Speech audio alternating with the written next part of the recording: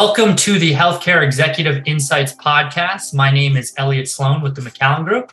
Today we have a special guest, Monty Veazy, who is the president and CEO of Georgia Alliance of Community Hospitals. Monty, thank you so much for taking some time to chat with us today.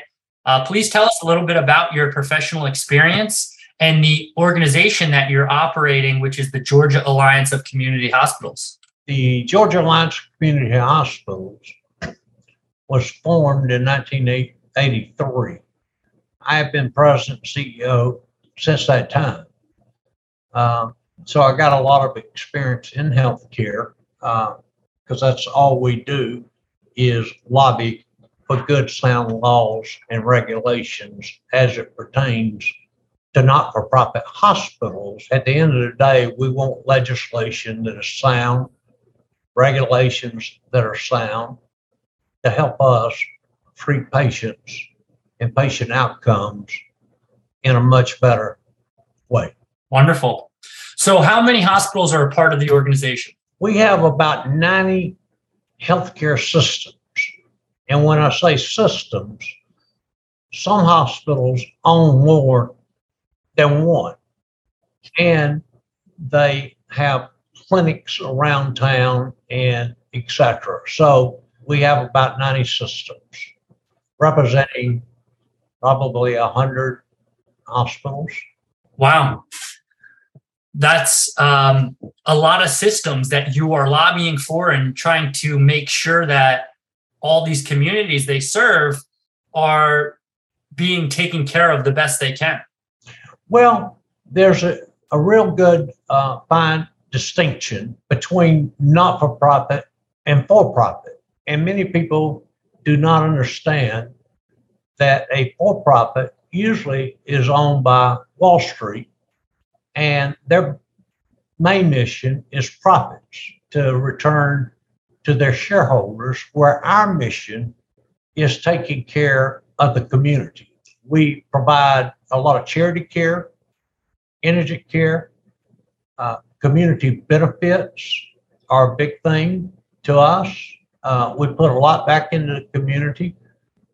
For a lot of these not-for-profit hospitals, I would imagine a lot of the services they provide, they're operating at a loss. Is that correct? Well, if you look in the walls of the hospital, one of the distinctions between not-for-profit and for-profit is we provide all services, even if they generate a loss, we still provide that service.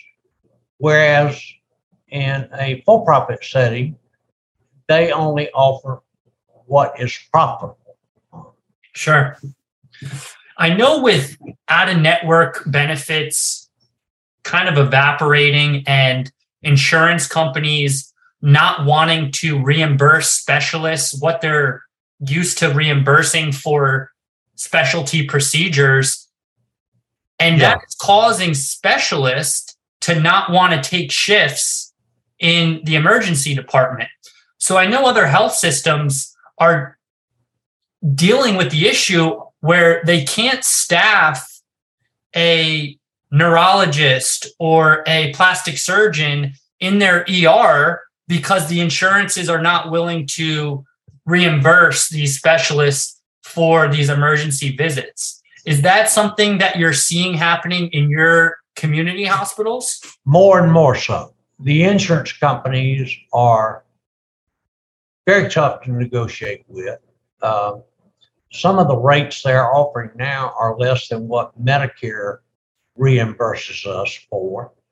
And we've had recently 2 major hospitals that impacted over 1 million lives out of network. They have been resolved in the last 30 days, and I'm thankful for that. But yes, it's getting harder and harder to negotiate with the insurance companies while they're making record profits. Yeah. And increasing charges to the consumer. Sure.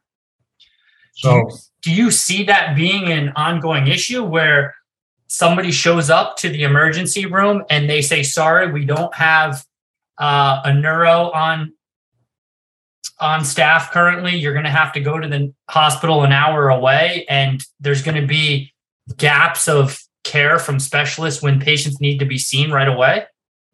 When you get out of the metro Atlanta area, you see that at a lot of hospitals. Yes, but we have about 80 counties that do not have a general surgeon, 9 counties without a physician, many counties without a healthcare system. And we're seeing more and more that are going on the blink of closure. We've had about 10 to close over the last 7 or 8 years, which is a huge problem because in rural Georgia, especially in the southeast and southwest, when a hospital closes, it means that a patient has to drive about 35 miles to get care in a hospital. The next thing to close is pharmacy. We've had banks to close because we are high-paying jobs for skilled personnel.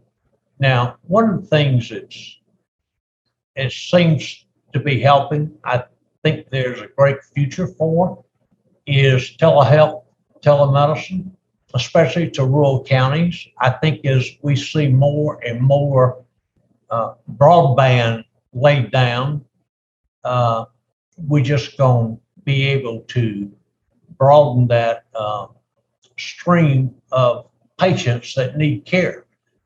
The idea behind it is to get to them early, get them in compliance, and keep them out of the hospital.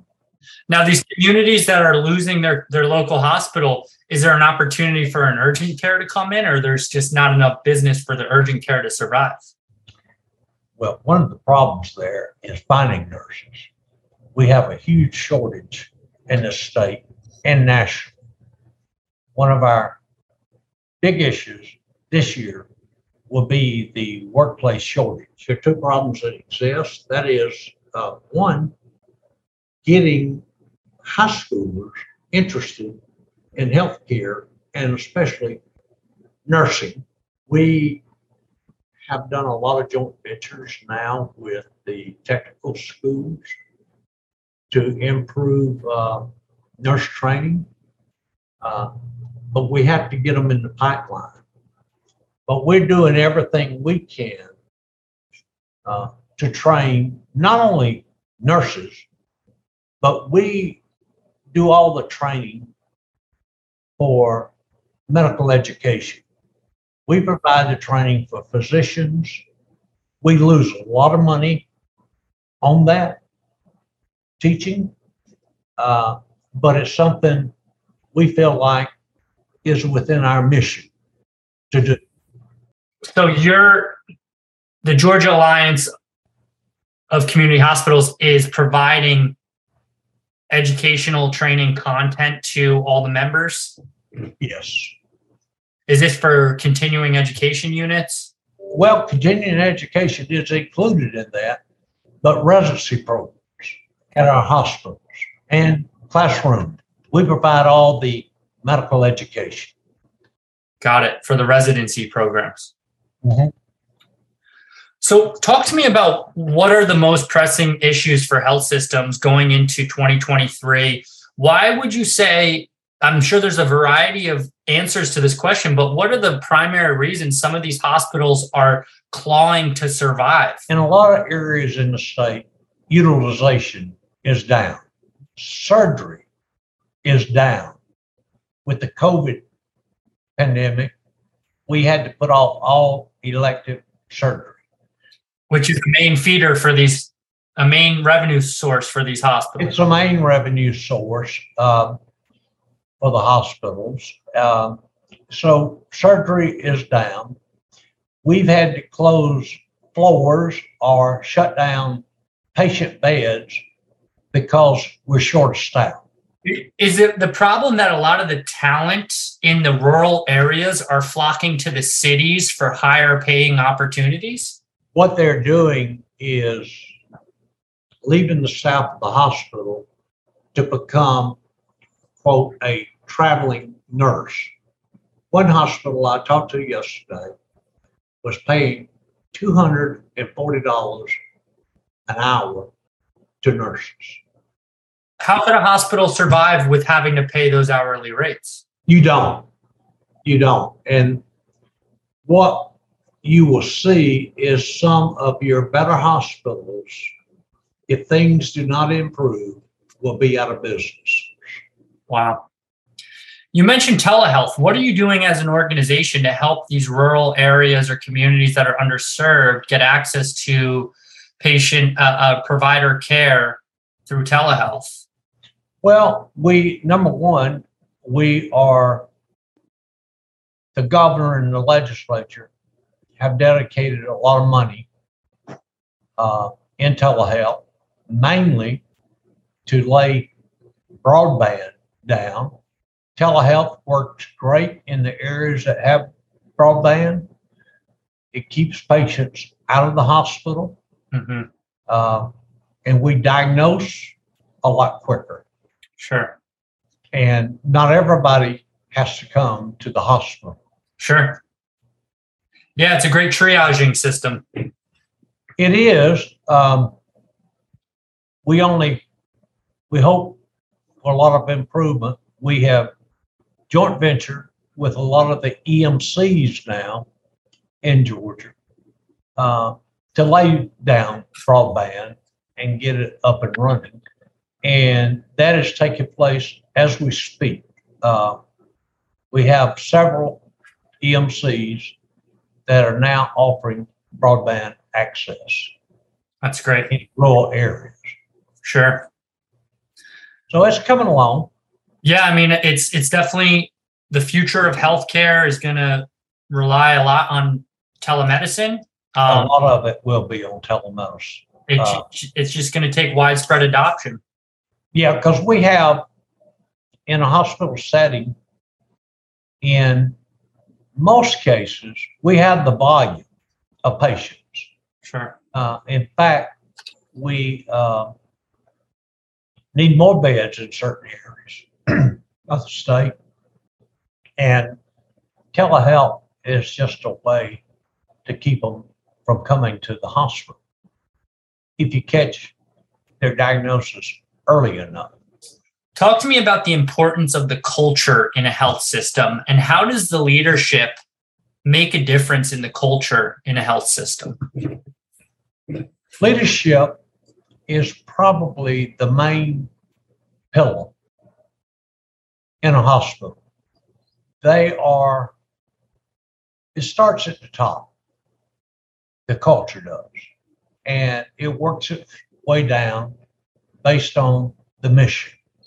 And you must have a good culture for everyone to work together as one organization to provide the best outcome possible for a patient.